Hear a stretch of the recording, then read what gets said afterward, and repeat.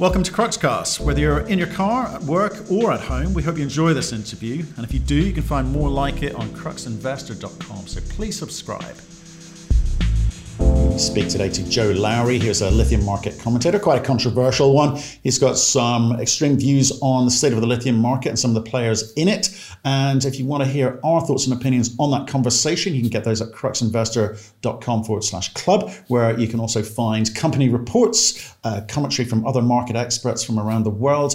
There's also training videos on there, summaries of other interviews that we've done. Of course, there's a big, thriving community of investors sharing their thoughts and ideas with each other in a nice, safe environment. If you go now, there's a 7-day free trial. Joe, how are you doing, sir?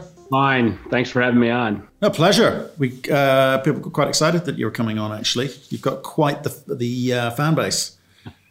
Well, my mother and my cousins. Right.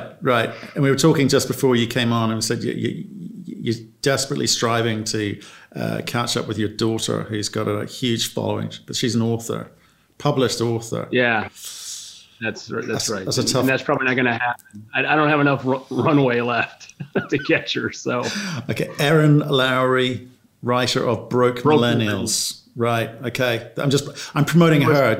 Did you see what just happened? Name was Pitch. I do it all the time. Good man. Good father. Hey, well, Joe, thanks for coming on. So you're the lithium guy, sometimes referred to as the sheriff, the lithium sheriff, I'm hearing. And you're going to tell us all about your journey into the world of lithium and what you're up to now. So thanks for joining us on our humble little show. We're trying to learn about the world of lithium. It seems very unloved at the moment, up until the last few weeks, it seems. Yeah, lithium goes in and out of favor. It's pretty obvious, and I just keep plugging along. So I don't pay much attention to the haters. I just do what I do. It's tough out there. I mean, if you've got an opinion, you're going to have people that like it and people that don't like it so much. And it's a tough to kind of put yourself out there constantly, especially when it's something battery metals, lithium. It's difficult. Well, if you go back to 2016 when lithium spiked, and I was probably talking to 2 hedge funds a week, and everybody just had to talk, and it's a complicated, tiny space. I mean, the market for lithium chemicals didn't reach $1 billion till 2015. Think about that. I mean, it's a global industry. You can't make the statin anti-cholesterols without lithium chemicals. You can't make Post-it notes without lithium chemicals, and you can't make a lithium ion battery without lithium, no matter what Elon would tell you about what it ought to be called. What you say, that's kind of interesting. By the way, just for people watching this, we're going to kind of bounce around a bunch of topics because we're kind of getting to know each other. We've not spoken or met before. Your reputation precedes you, of course. So we're going to bounce around a few different topics here, but that's quite interesting. Straight off the bat, it's a small industry. So why did you get into it? It's an interesting thing. I went to work for an oil company in Oklahoma City, then Houston after graduate school. And at that time, it was the 80s, I never planned on leaving because I loved it. But there was some breakup artists out there about the time, and I worked for one of the oil companies that was broken up. So as headhunters are wont to do, they start circling and start saying, well, why don't you consider this or that? So FMC Corporation had a bunch of different businesses, and I liked extractive industries for whatever reason. So I went to work for their gold mining outfit in Reno, Nevada. And that's where I started with FMC. And, my job was to take their overvalued stock and buy some small assets with it. And I did that. And 18 months later, it was time to move on. So I put my hat in the ring for a job at their lithium business. And I'd done some research on lithium, and I found it to be interesting because it was involved. It was, the genesis of the lithium industry was to get the trigger for the hydrogen bomb. And so that interested me.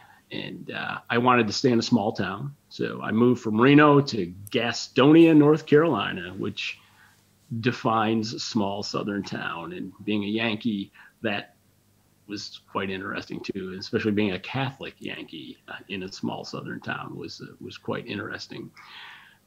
but I was in finance then.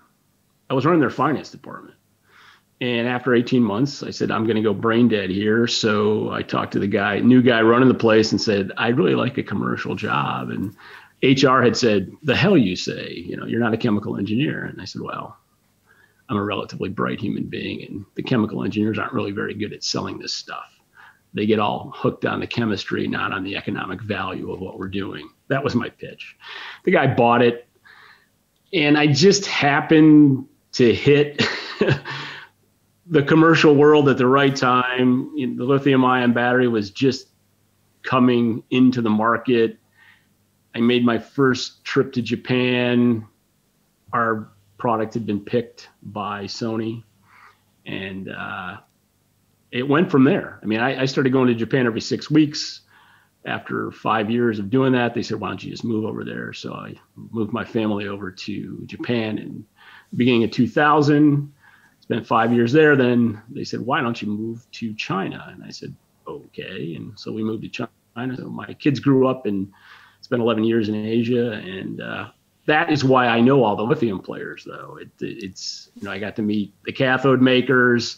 I actually ran a cathode joint venture myself. And then as China was emerging, the guys who started Ganfeng, who are billionaires now, are very good friends of mine, and I helped them get going by doing deals with them based on my role at FMC, now Livent at the time. And I know the guy who started TNT pretty well, so. It was a good launching pad to get out of corporate life and do something else, because there aren't many people that know much about lithium. That's true, because it's a small space still. There's not that many players. Obviously, it occasionally the spotlight is shone upon them occasionally, as you say, like 3 years ago. Market was good, then not so good, and Tesla, making their noises with Piedmont, a few weeks ago. Sure, but I want to kind of stick with the kind of history of getting to where you are, because I want to know the man. Okay, so we had a great chat before the cameras turned on, but so you've bounced around Asia, which was obviously the driver, it seems, for battery metals at the moment. Sure. What are you doing? What are you doing today? I mean, is it kind of like advisory roles? You're working with different companies at the moment. I mean, how do you make your living today based on all that information? I've done a lot of different things. I mean, for example, when in Toyota Tsusho, it was investing in Orocobre. My former JV partner in Japan was asked to get Toyota Tsusho a lithium expert, and so I basically taught them the basics of the industry for 3 years until the thing started up. And I've advised Ganfeng for many years. Actually, Lithium Americas, I have a relationship with. They asked me to help them raise money for Caucharí. I introduced them to Ganfeng and was in the middle of raising $272 million for them. And I had originally turned them down because I said, I don't do that. That's not what I do. I'm not a fundraising guy. And, you do what you do. And then CATL, who you've probably heard of, came to me in 2016 and asked me to help them put together a lithium strategy. So I advised them for a while. And, I've advised cathode companies, governments. I was asked at one point by the government of Western Australia to help them with a royalty regime, and the paperwork was to do that was so thick. I said, no thanks. Plus, it'll piss everybody off if I'm out helping to raise the taxes on lithium producers. So I declined that role. But I do a lot of that, and then I do a lot of one-off. A very large industrial company that has a significant lithium demand, and I can't say who they are. They wanted to stress test their lithium strategy, so they hired me, and that's the kind of stuff I do. Okay. So I just want to be able to say, why you qualified to talk to us about lithium today. I think we can tick the box. Okay. So, given all of that, what do you think the state of play is like for lithium today? How healthy is the market today? We have never seen a time when it was more confused. When you can make a case for any theory right now. and have data to back it up. If you're Morgan Stanley and say this is a commodity and it's just supply demand, you just look at the China spot price and say, hey, when Orocobre backs you up because their last quarterly quoted price, or their realized price was like 39.13 or something. I think that's exactly right. And you can take my case, which is battery quality lithium is going to be in short supply very soon, because the brine producers and the hard rock producers, and we should get into that, they haven't cracked the code on how to make all battery quality. And it never mattered for the first 15 years of the battery industry, when the battery demand was less than 50% of lithium output. Didn't matter. You could lot select. The brine guys all had to lot select. But all the growth going forward is going to be batteries. So we've got a world now where, by my numbers, last year was about 60% battery demand. It's probably going to 90 or 95 by 2025, just on e-mobility and energy storage system growth. And in that world, everybody has a tougher time. And you're going to have a whole new industry. You can call it the lithium cleaners, if you will. But there's a lot of lithium that's going to have to be upgraded. And that's going to use capacity too. So there's going to be a double whammy on capacity shortage very soon. And I don't know, because in a COVID world, I would have told you before the end of 2021, if we'd had this conversation in January, it might be 2022 now. But when there's a shortage and it happens, then it'll be just like 2015, 2016. The spot price in China will become the highest price, not the lowest. And you will gradually see the tier ones go from, right now in Korea and Japan, they're still paying around 10,000 plus or minus for battery quality lithium carbonate, a little more for hydroxide. And when the shortage comes, because they have contracts and relationships, those prices will migrate north, but more slowly. But the spot price, I sold a little under 1% of the market in 2016 myself, and my price was $28,650. And don't ask me how I just kept that price. Somebody paid it, and I said, okay, that's good. I'm just going to keep it. And nobody believed it could happen in 2015. If you just talk to somebody in June and say, next year at this time, you're going to be close to 30,000 a ton, they would have just carted you away. But that is, in fact, what happened. And it's going to happen again, and it's going to last a lot longer this time. Why do you say that? The reason is because of things like what Elon Musk did at Battery Day. Make this case that lithium's easy. I'm just going to take a little thing of salt shaker of Morton's and some clay and presto changeo. That hurts investment in lithium projects. And we haven't seen the kind of investment you're going to need. Last time when there was a shortage, EV penetration was 1%. Let me talk to you a bit about Tesla Day? And I did want to talk about it later on, but we're talking about it now, so let's go for it. The whole 2-minute segue of just add some salt, bit of water, lithium clay, problem solved. Ganfeng, that's how it's done. That's what we heard, right? The reality, I suspect, will be something different, or perhaps it was a distraction. What's your opinion on that kind of role play thing that they did? There's a lot of good things about Battery Day. The lithium discussion was not one of them. And it turned into kind of a frat party at that. I expected to see some red cups and a lot more horn honking in the parking lot. It's like, go Tesla. I think he did the industry and himself a disservice, because in 2015, I used to give what I called the Lithium Awards, and I gave him the Mark Twain Award in 2015. He was number 5. He got the for saying lithium is salt on the salad. And they said, you can say the battery should be called nickel cobalt, but now he's using LFP too. There's no nickel or cobalt in an LFP battery, but you can't make any of those batteries without lithium. And he can say it's easy. He can try to diminish the importance, but why does he do that? I don't understand why he does it. Because this was similar to when he tried to buy Symbol Materials, and I was an advisor to Symbol Materials, and he got very petulant after the VCs that were involved took his $325 million offer and said, nah, pay us $1.6 billion. And his offer was fair, in my opinion. That's an aside. But then within the next year, he does agreements with Pure Energy and Bacanora, and they still haven't delivered any commercial lithium. But it seemed then, and it seems now, he's trying to send a message to the lithium industry. And if I could speak for the lithium industry to Elon Musk, I would say, Elon, you need us more than we need you. Because Tesla's a story. It's a big story. It's an important story, but it isn't the only story. Because this whole transition isn't about just EVs. It's about e-mobility. And if you go to India, you're not going to have a bunch of Teslas. You're going to have a bunch of three-wheelers and two-wheelers, and they're going to be lithium in the future too.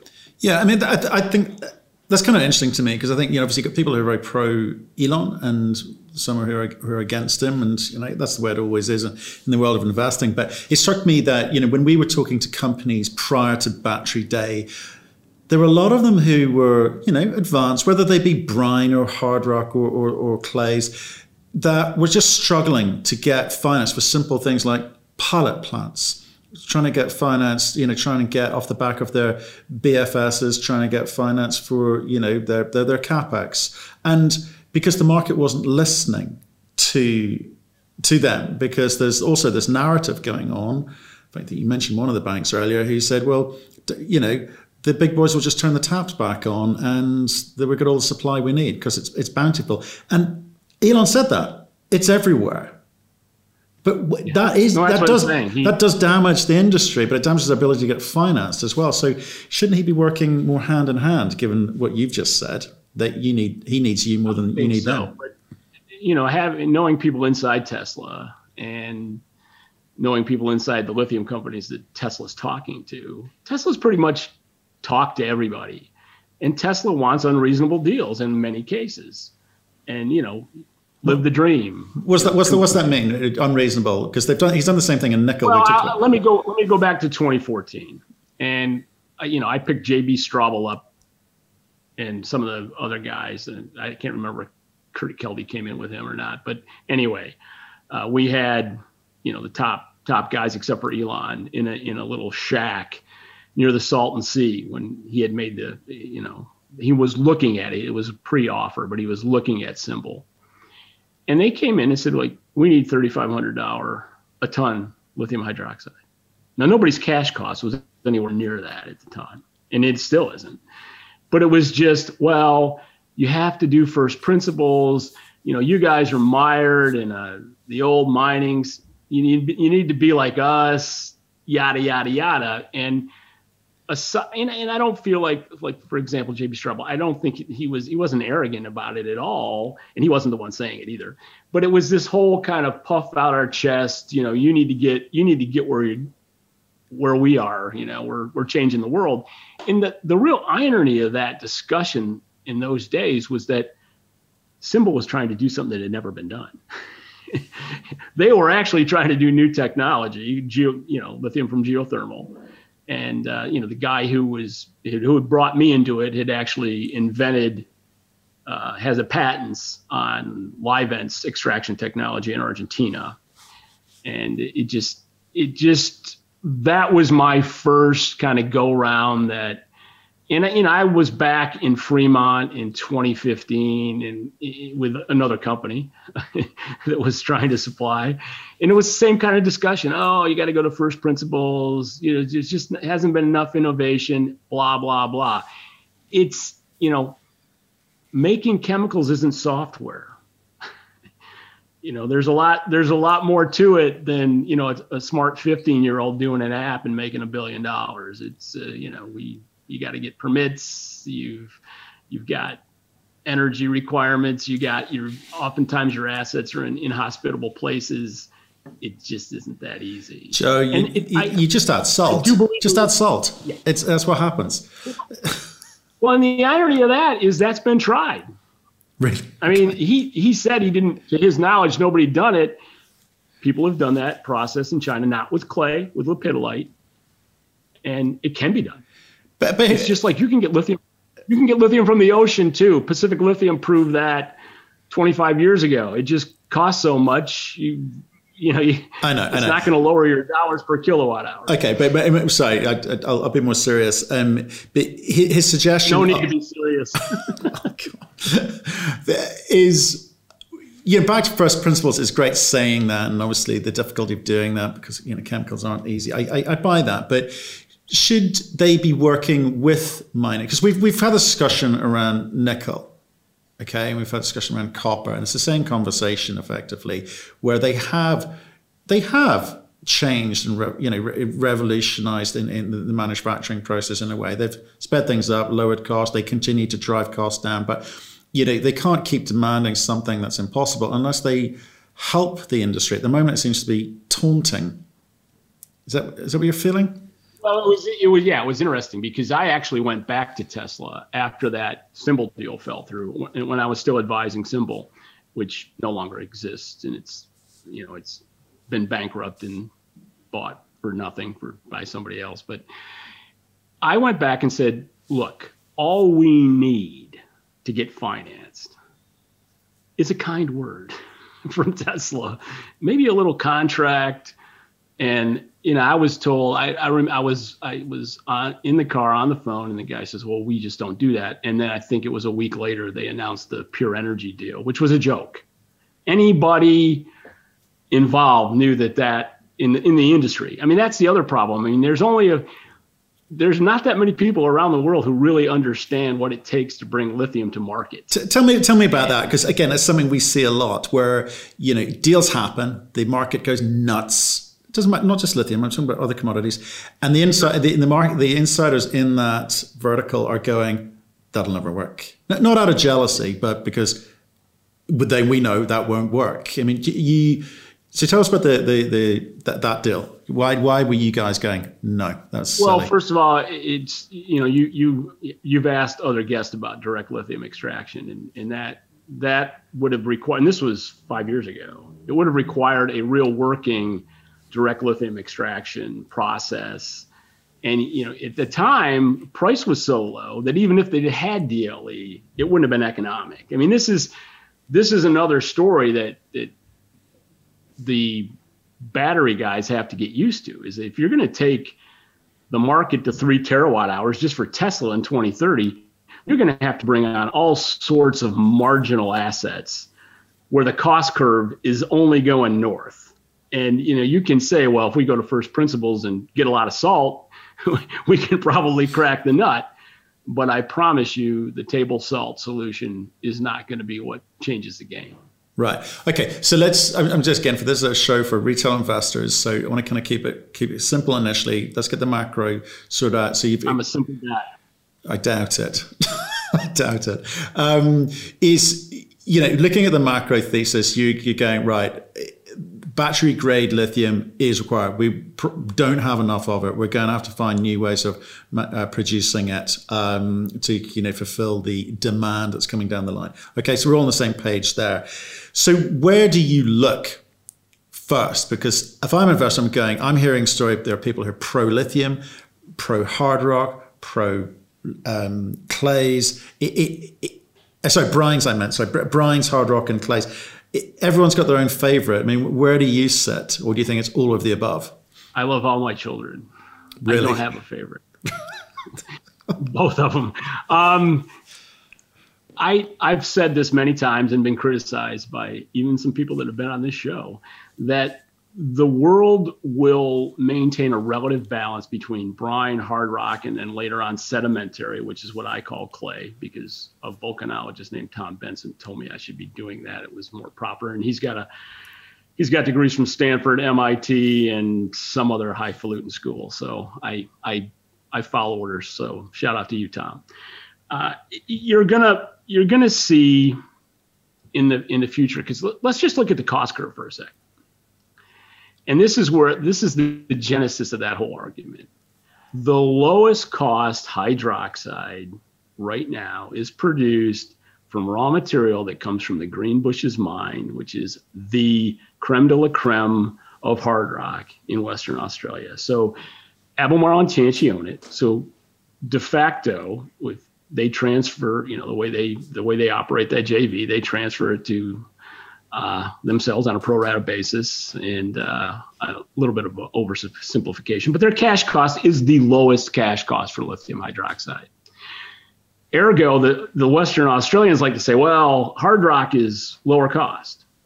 Well, it's the lowest cost, but if I was going to sidle somebody up next door on the cost curve, it wouldn't be the next hard rock guy. It would be my former employer, Livent, who produces lithium carbonate, then lithium hydroxide.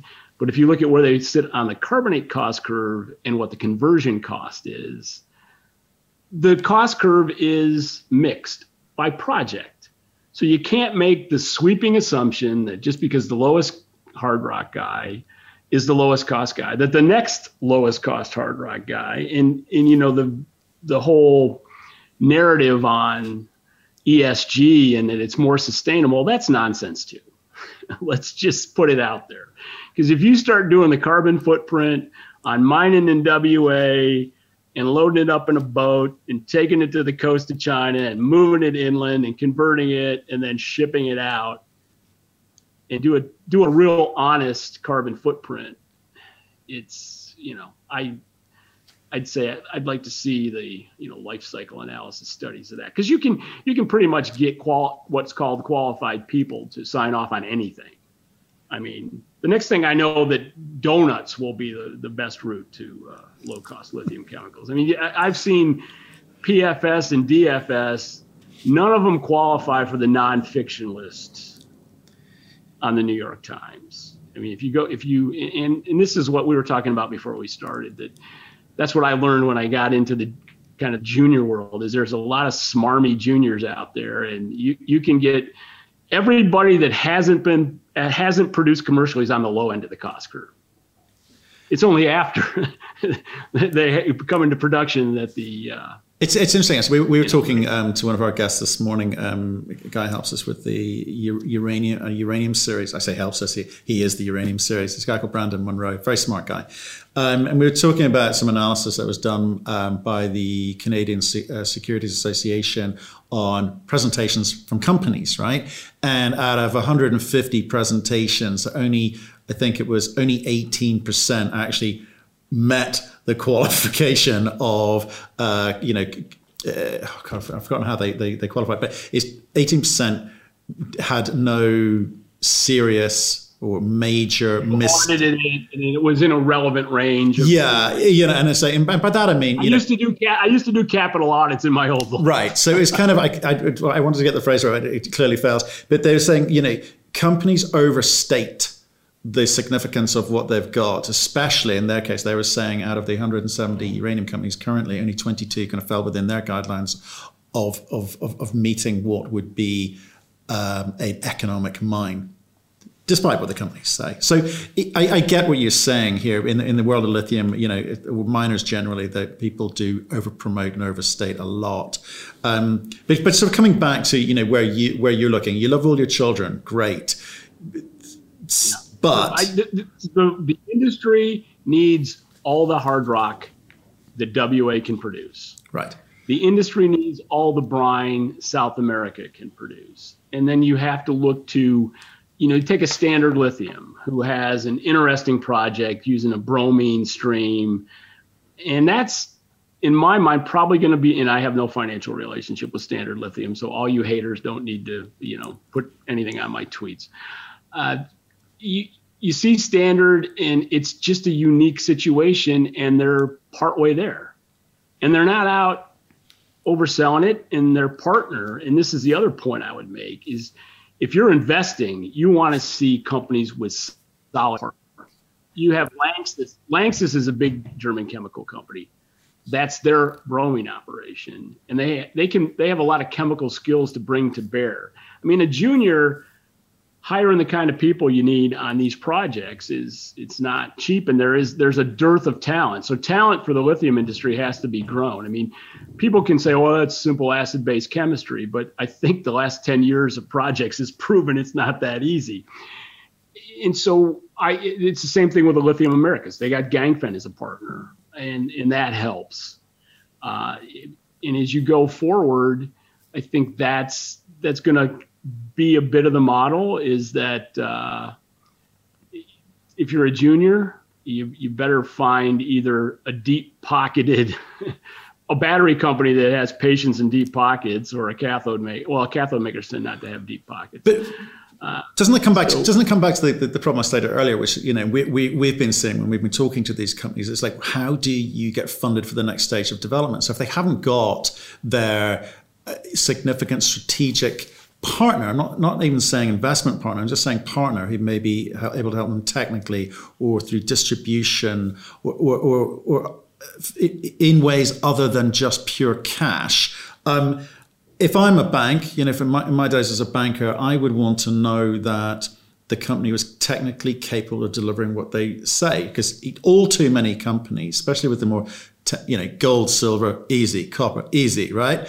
But when it's slightly more technical, like a uranium or a lithium, and you've got there's a big part of the cost here is process.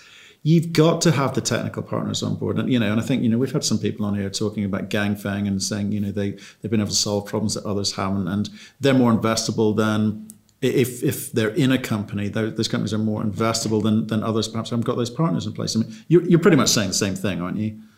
I'm saying that, but I'm also would nuance it a little more than that, because if you take, for example, Americas, they have a team that's done it someplace else at a bigger company. And you don't find, there aren't that many people out there that have experience, but LAC CEO John Evans ran what's now Livent.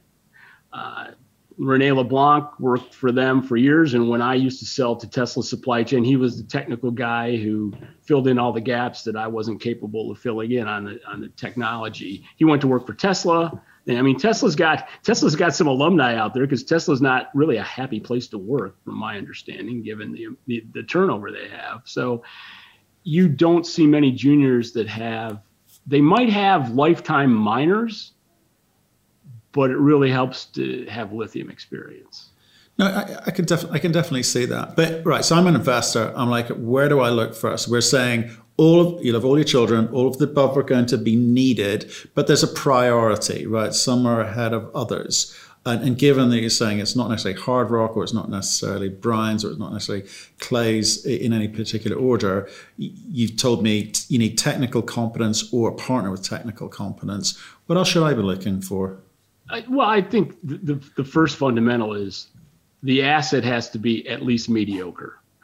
At least mediocre, okay. I mean, ideally you'd want a great asset, but the honest truth is, when you look out 5 to 7 years, you're going to have a lot of mediocre assets come into production, or you're not going to have a e-transportation revolution. That's why I say, in the end, you can say all you want to about the short-term oversupply, especially of spodumene.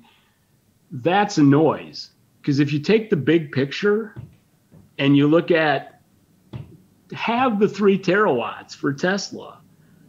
3 terawatts is 8 times 2019 global supply. And he's talking about that for just him. Now, his competitors aren't sleeping. Sometimes it may appear they're sleeping, but I do believe that there will be significant competition to Tesla before too long. And I know all the Tesla people say, no, they're too far ahead, but people thought Nokia was too far ahead with cell phones in 2000, and where are they today? Yeah, nowhere.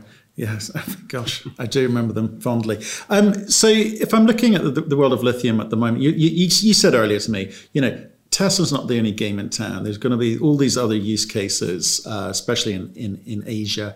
And we've talked on this show variously about the Chinese or Asian ecosystem, the European ecosystem, the US ecosystem, and we're getting all critical mineral lists being issued by every country. Can I talk to you about Europe? Okay, because Europe, it seems, sure, it's got some significant automotive manufacturers in there. Not a lot of its own supply, right? There's a few names, a few mines around. We would have to call that supply for this supply chain for lithium zero. Is zero. Yeah. Okay. Well, that's interesting, right? So that's interesting because we've spoken to a few. Yeah, at this point, it's binary. It's kind of binary. Yes, there's a lot of zeros, not a lot of ones. But it's kind of interesting to me because there are names, there are players, various battery commodity miners, or metal miners, who we've spoken to, and they're making some big claims. We're seeing it across the board in Europe, but whether it be historical mines that can be brought back in production, or countries which claim that they're going to be major manufacturers. But we're seeing lots of problems, and the problems are because Europe's quite densely populated. We're seeing problems on the ground with the locals. We're seeing permitting and licensing issues. There's a kind of long list of train wrecks on the side of the road, or car wrecks on the side of the road. It's not my backyard. Right. I want green energy, and I want local supply, but I don't want that mine within 20 miles of my house. Right. And you're seeing it in projects that they're trying to get approved now, and you're also another real issue. I've based this on conversations with potential investors in a big way in the battery metal space, is that I talked to some Norwegians not 3 weeks ago, I guess, and their battery plant is 32 gigawatts, and I'm not talking about Northvolt, but they want sustainable. They don't want to have to deal with tailings. I mean, it's like, we want the plant in Norway.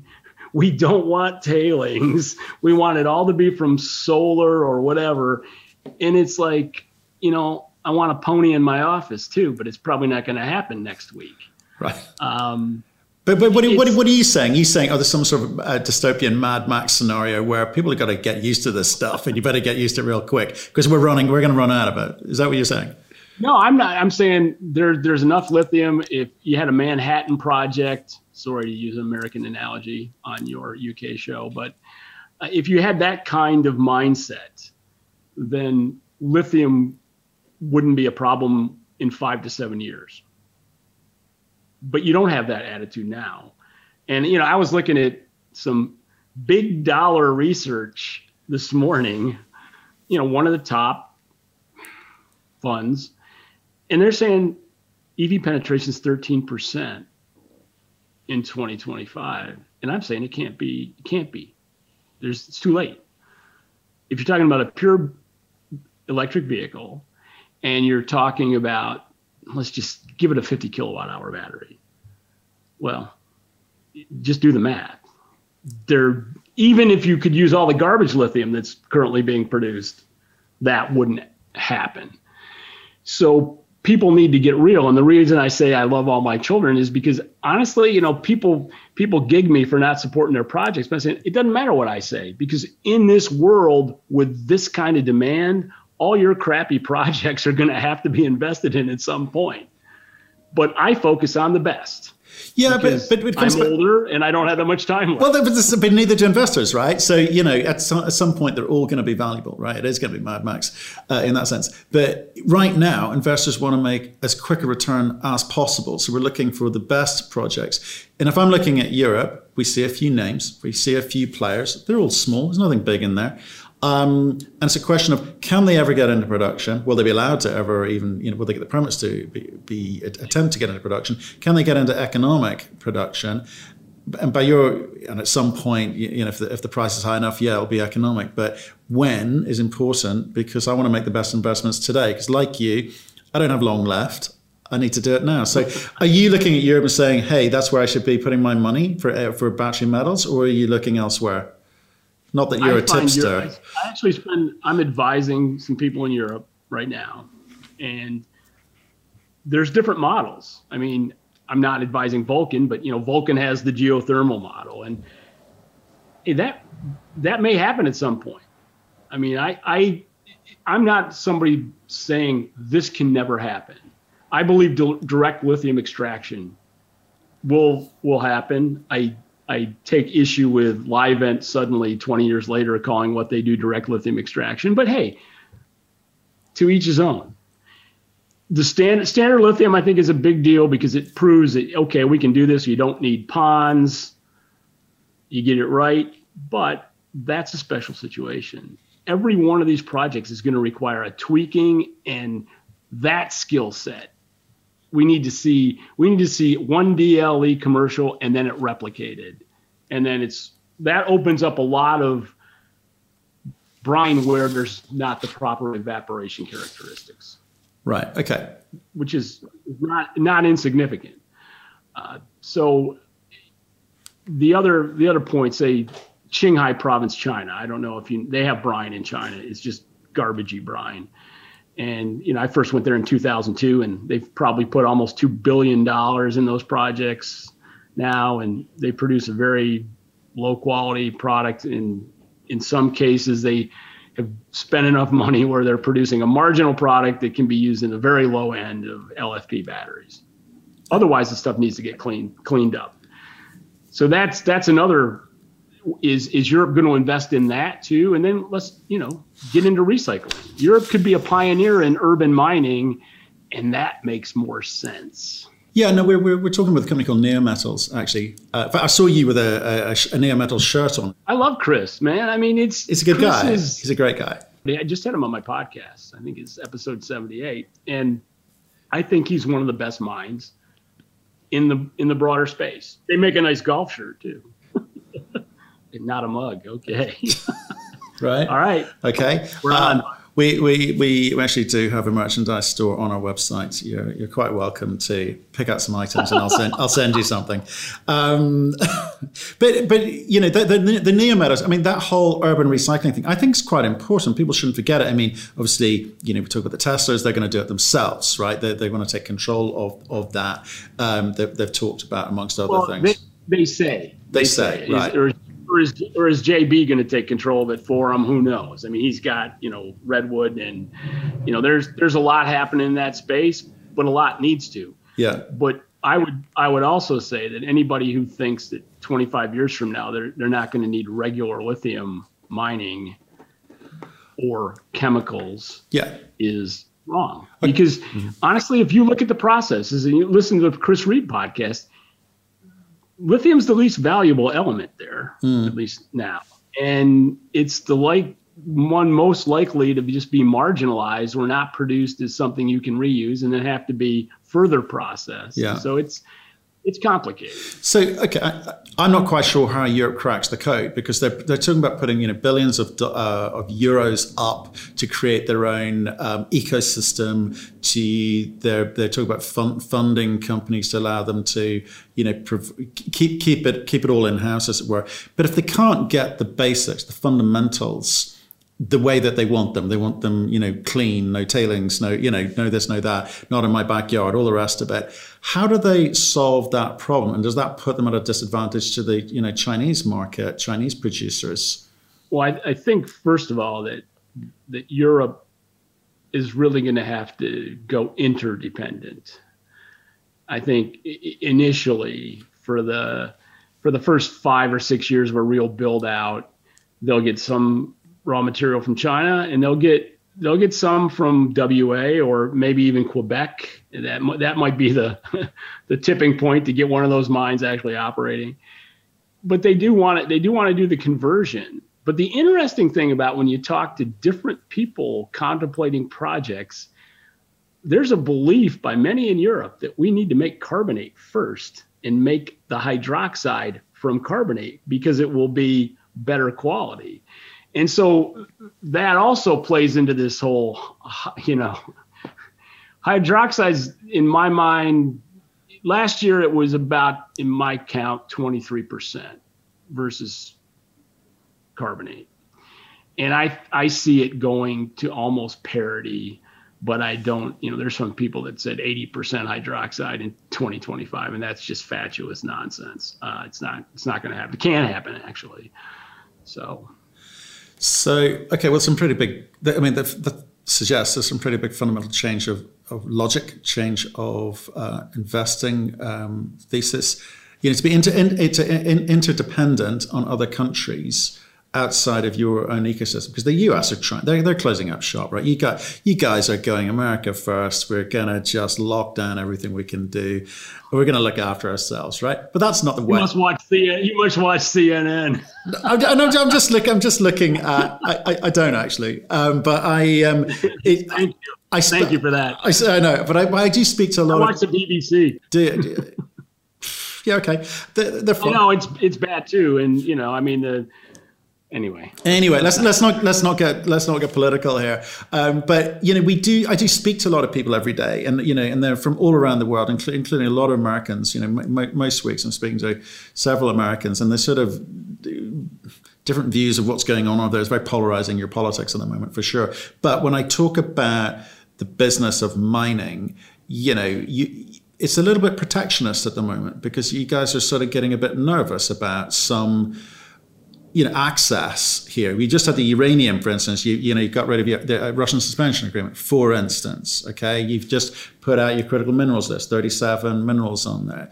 I think that's a bit. I agree with you, but this isn't new.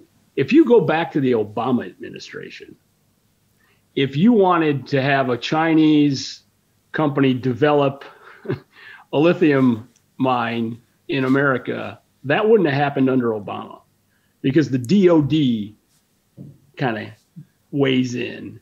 And so everybody that thinks if Biden gets elected, it's things are going to change that way, don't hold your breath. This is not a Trump driven, all the noise about, the China trade war. Okay. But with respect to critical materials and especially even if their defense applications are a tiny amount, there's a security of supply concern, and that will be paid attention to. I firmly believe that. No, I get it. I'm not trying to make it the Republicans would do this, the Democrats would do that. But I think it's that point at which technology is evolving, and there's a need for all of these materials, and you want to have security of source. You want to security with significant volume of demand coming down the road, to be able to say we're going to be able to meet our own needs here. So we've got things like Section 232s cropping up we've just had it with uranium, we've got it with vanadium. There is a kind of new language being used, not just by the Americans actually. Europe, but UK, most countries put out a critical minerals list, right?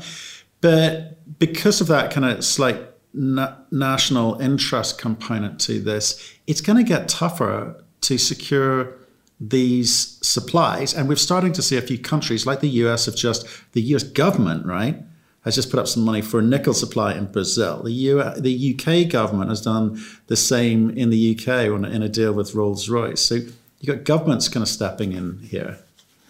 In my mind, if you take it back to lithium, I just wave my hand at anything they've done up till now, until the Department of Energy is authorized to subsidize loans, to actually do something to get the ball rolling.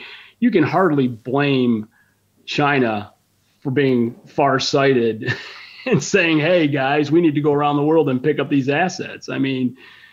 America can say, well, we want to let the markets work, but the markets don't always work in time, and we need to see some action. But you can say the same thing about the OEMs. Volkswagen had the lithium inquisition a few years ago, and it didn't work. And they tout their contract with Ganfeng. Well, everybody's got a contract with Ganfeng, and Ganfeng's only going to have 80,000 tons of hydroxide capacity next year, and they won't give any more than 20% of it to any one company. So start doing the math on that when you see, we're going to have 25 fully electric models in 2020, whatever. It doesn't work. It doesn't work out. The top 4 lithium companies had 75% of the market roughly last year, and they have to perform better than they've ever performed to even get supply to the 700,000 ton range. And they won't. If you look at the abysmal record of expansion of SQM and Albemarle, Albemarle's big deals have been acquisition. They bought into Greenbushes. They couldn't make a reasonable hydroxide product at any scale themselves. So they went to China and bought an asset there. And so, these are the biggest lithium companies. And if they're not performing well, but that's the point. Okay. That's my point at the moment. So, why should like, I'm an ex-investment banker, right? And I'd be looking at this market. One, it's really small, so I don't know if I could be bothered getting out of bed, right?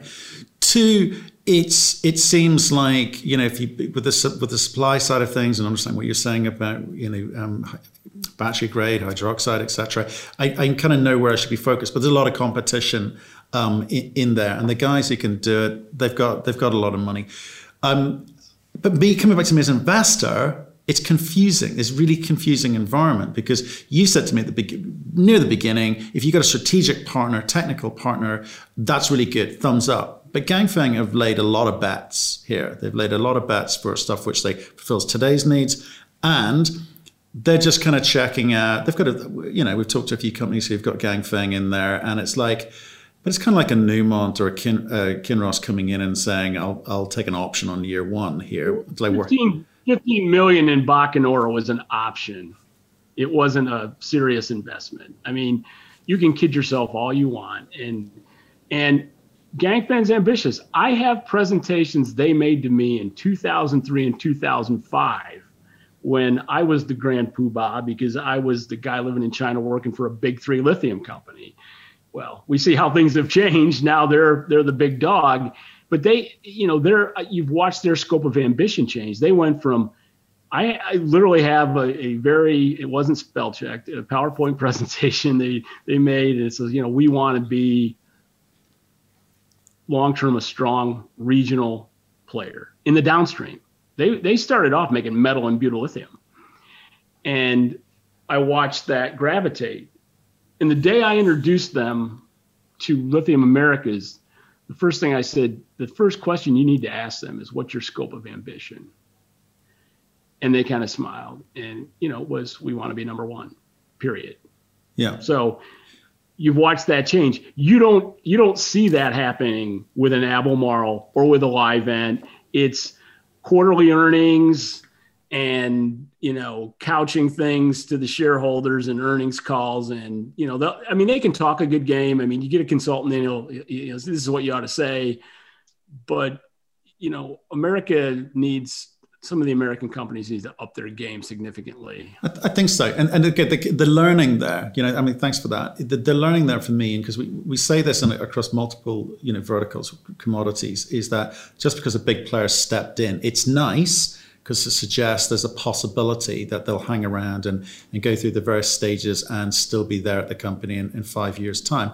Or they can bug out after year one or year two or year three, and that company's probably at that point tells you everything you need to know about that company's asset. I suspect it, in terms of scale, it may be an okay or small operation, but that's about it. And with Ganfeng, they are just playing these bets. You say $15 million is nothing to them. It's option money. Right. They have black spares in Ireland. They've had that for years. They have Marianas in Salta Province, Argentina. They have a broad portfolio, but they got to be as big as Livent is now without owning any assets. They were buying brine from SQM. They were buying spodumene from whoever would sell it to them, and it would take any lithium stream, byproduct of butyllithium processes. That's why they're really good at processing, because they had to deal with crap for well over a decade and make good quality battery grade chemicals out of it. That's how they learned.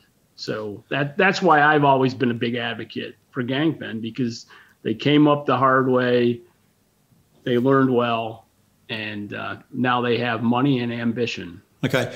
Are any lithium producers going to get financed this side of Christmas? Or do you think the market's still just too weak? I think St. Patrick's Day. Okay. March it is.